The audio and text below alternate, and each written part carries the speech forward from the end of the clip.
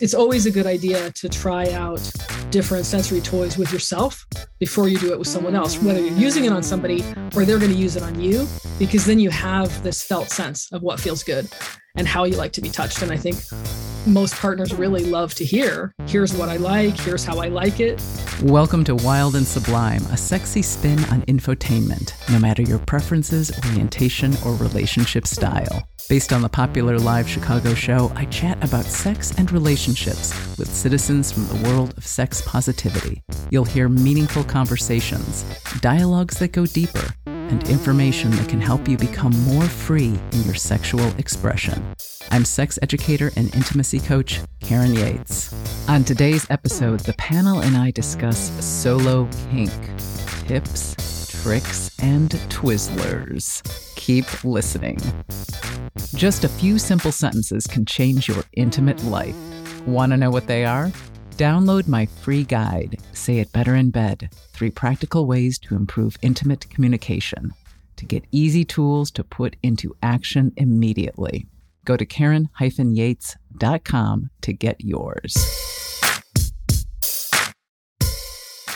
Hey folks, today is a short but information-packed conversation on solo kink with a few of our recurring panelists. I think you're going to enjoy it. In fact, even if you don't consider yourself kinky, some of the things we discuss today may up your masturbation game and, at the very least, have you looking at Twizzlers a lot differently. We have Elmo Painter Eddington, somatic therapist and empowerment coach, sex positive therapist for individuals and couples Clark Hazel, and sex positive and empowerment self-defense teacher Diane Long. This conversation was recorded before we began Indigenous land acknowledgements, so Elmo comes to us from the lands of the Peoria, Potawatomi, and Miami nations, among others, also known as Racine, Wisconsin. Clark is recording from the lands of the Multnomah, Wasco, Cowlitz, Cathlamet, and many other tribes, colonially known as Portland, Oregon, and Diane Long is on the original lands of the Dakota and Ojibwe people, colonially known as Minneapolis. I am recording from the lands of the Council of Three Fires, the Ojibwe, Odawa, and Potawatomi nations, among many other tribes that were here in the Chicago area. And now, on to the episode. Enjoy. So we're just going to dive in to the questions we've received. The first one involves solo kink. Hi, sexperts. Through the pandemic, I began to open up to more kinky thoughts, becoming more okay with the idea I could be submissive. I sort of knew this already, but was not okay with it. I started watching more kinky porn, especially impact play, and I'm even thinking about purchasing a harness, which is both scary and exhilarating. Here is my question. I am not seeing anyone right now, and I'm not comfortable meeting kinky people online to hook up.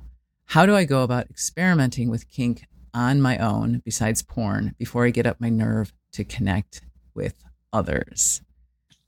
Nice question. Solo kink, you don't hear a lot about it. I see it on Instagram every so often, especially rope experts showing self-ties and things like that.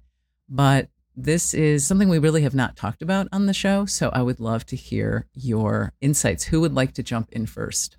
When I saw this question, I was like, yes. So for solo play, for exploring that kind of stuff, something that's really fun that you can do if there's a sex toy shop near you, or even weirdly enough, Spencer's Gifts sells all kinds of sex toys and kinky toys, and they've got actually kind of upped their quality a little bit, which is super weird. So if there's nothing else, if there's a better sex shop near you, please go there. But if you're in the middle of Wyoming or something, maybe check out Spencer's. But picking up something like a little leather or rubber slapper or paddle or a wider crop, you can test them out in the store on your forearm. That's a really good place to kind of feel into what that's going to feel like. And if you like that sensation, maybe pick one up and take it home and do some exploring with it, some self-spanking, some playing around with wear on your body. It feels good to be impacted. And, you can experiment also with just, I like to caress people with impact toys. And, there are so many different ways of teasing and playing with stuff. So I would recommend just kind of picking something up that feels interesting to you and just start playing. Awesome. Diane. I already hear from the question that there's this maybe access to reading about things or watching videos or stuff like that. I think just getting a sense of what you're excited about or interested in. And, thinking about this question, solo kink makes me think about kink on a budget too, because we all know we've invested in expensive sex toys or maybe something for kinky play that's sort of not all that. And so I just thought, when I go around my house, like, what would I do? And so in the closet, I'm really into sensation type of stuff, but you probably have ties or scarves or something that you could use as blindfolds. You could use them to tie up, right? To see what that feels like. And sometimes just tying yourself up and going on with some erotic fantasies can give you that piece of feeling restrained or something like that, right? In the bathroom, you might have a loofah or a nail brush or a comb or a pick or a brush or something for more like scratchy sensation. Pervertibles in the kitchen are things like a wooden spoon or a spatula. A fly swatter has a very different feel than a wooden spoon. But, being able to just experiment, with some different kinds of sensory play to get a sense of how it feels to you and how hard you like it, where on your body, kind of mapping what are the parts that feel good and hitting the parts that you think of as erotic zones, but also other areas. In the kitchen too, like playing with ice or popsicles takes you into like temperature play. And if you got some candles, you can do some hot wax. It's a little bit messy, but it's always a good idea to try out different sensory toys with yourself before you do it with someone else, whether you're using it on somebody or they're going to use it on you, because then you have this felt sense of what feels good and how you like to be touched. And I think most partners really love to hear, here's what I like, here's how I like it, right? Even if you're submissive, you're giving people more information about how to please you. And it starts with you knowing what feels good to you. So I think just really letting yourself feel free to experiment. And then you start looking at everything like, how could I use that? What could I do with that? But the one other piece I would add, so it sounds to me a lot like, mindful erotic practice where you actually create a space for yourself to explore these different things, and you can play with different kinds of sensations. So, but you make the space for yourself and try to remove some of your distractions and then have fun. Yeah. One thing you're bringing up for me, Diane, is this idea of, one component for kinky folks can be like the ritual of it. So in the setting up, if you want to set aside time for mindful erotic practice with a serious kink focus, you can actually you can use your imagination to create a serious ritual to help start the activation, if you will. Yeah. Clark, what are some of your thoughts? Yeah. I mean, I was a young kinkster not too long ago, like 2 months ago, getting into the scene. And so something that I found was helpful, I was getting on FetLife and looking at the different subcategories and taking a gander at the events page. And there were some mix of like in-person and online. Some options I had for classes were intro to kink, vetting a rope top, intro to impact play. And that was really helpful because I was like, wow, the world is my oyster. I see lots of implements. Which do I try first? And not a lot of experience or having names to it, just working around with pervertibles, spatulas and whatnot. So that was really helpful to even just start with a direction. And then like folks started going to Ace hardware store or, just trying different things out around what you already have in your house. And also I really liked the idea, Diane, of creating a container and space, even calendaring yourself in of like playtime. And maybe picking 3 things from your, goodie box or treasure box or, from your kitchen, just picking 3 items and like playing around and trying it out.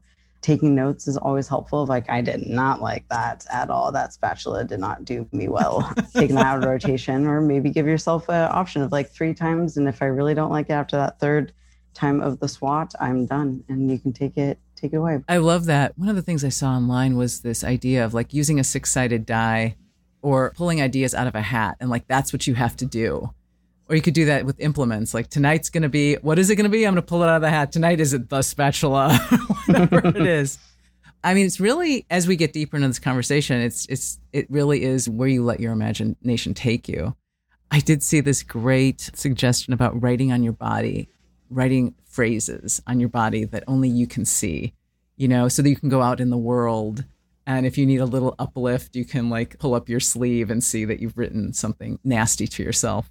that turns you on?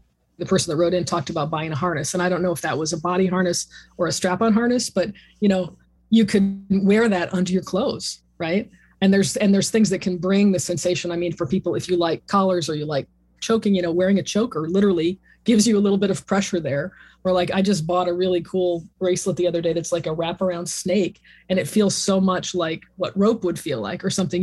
There's ways to bring some of the sensory play into your daily life. If it was a strap-on harness, then, strapping on and jacking off for yourself, So there's lots of ways to play and incorporate little pieces of sensuality and little pieces of play. And, it's not for nothing that we call it play, right? It's all about experimentation. Absolutely. The other recommendation I would have would be not just carving out that space, but if you can remove one or more of your senses by either making it dark or making it quiet, right? And when slowing down. And if you really slow things down and then you play with different levels of impact, different speeds, different implements and all of that, it starts to really expand. I think it expands the sense of possibility for yourself, because then you're not really relying on other people, especially I think for someone who maybe identifies as submissive. I don't have to rely on someone else to experience the sensations that feel good to my body. And I can bring in fantasy. You can bring in fantasy. Absolutely. We'll return to the conversation in a moment.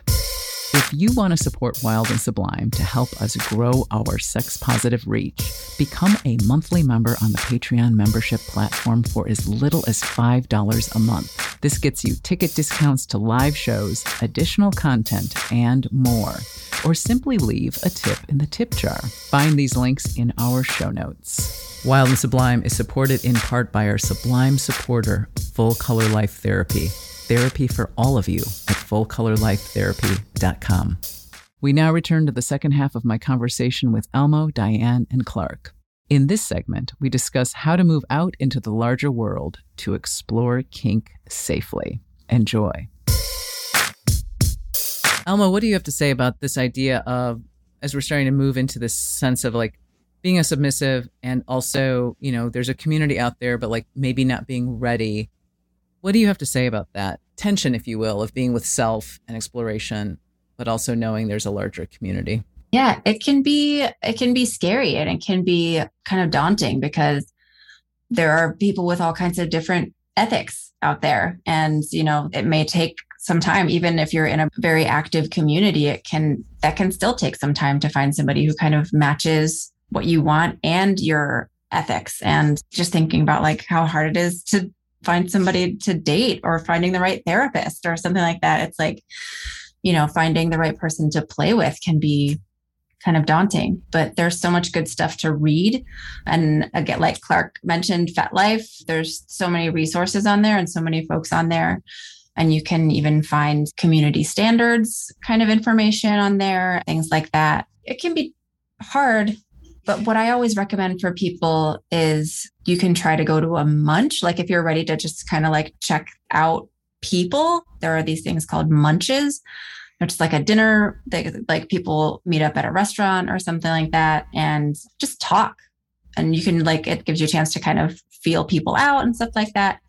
And then there are classes. If you can go to a class or something like that at a local shop, if you live in a place where you've got some kind of sex positive toy shops, there are a lot of really good classes out there.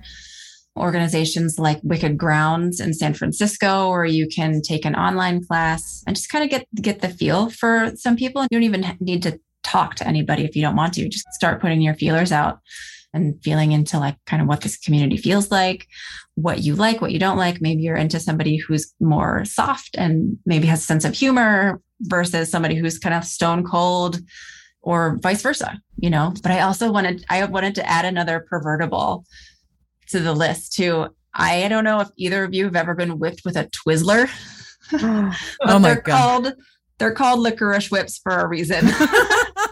Do you mean the thin ones or the ones that are a little bit more ropey? Which ones? No, do you mean? the ropey ones, the actual Twizzler. I had a friend who she just wore this Twizzler shirt all the time. Everybody associated her with Twizzlers, and she whipped my inner thigh with a Twizzler one day. I had a welt for like a week and a half. They're so fun, and you're like, oh, it's a Twizzler, but then it's like, oh, it's a Twizzler, but it's evil. And then she made you eat it. Oh, nice. I could see how that would really hurt. Yeah. Because it's like bendy, but it's kind of substantial. Yeah. So how long is this panel going? Because I really need to get to the corner store before it closes for those Twizzlers. I saw your eyes like light up, like, new idea. I didn't just add a note to this at all to add Twizzlers to my little container. So what else about, I don't know, venturing and not like, I mean, this person is very clear. They want to be solo for now. They're not necessarily at this moment interested in venturing forth, but what sort of advice would you give to this person? I mean, Elmo, you talked about going to a munch as the next step or going to a live class, if that's possible, if this person lives in an area that would have something like that, or online classes. What sort of advice, though, Clark and Diane, would you give to someone who's like just starting? Perhaps the next step would be to meet people. I will definitely second munches. That's a non-threatening way to be able to meet folks. I've actually found play partners and friends, and have found people that are equally open to like continuing to learn, having safety protocols in place. I don't play with people that aren't actively going to classes and wanting to learn and showing up at events. That's one of my hard and fast rules is, you could be like the best rope top and also not be attending classes. And I would not be tied by you or tied with them. I have to see that equal, commitment to safety, right?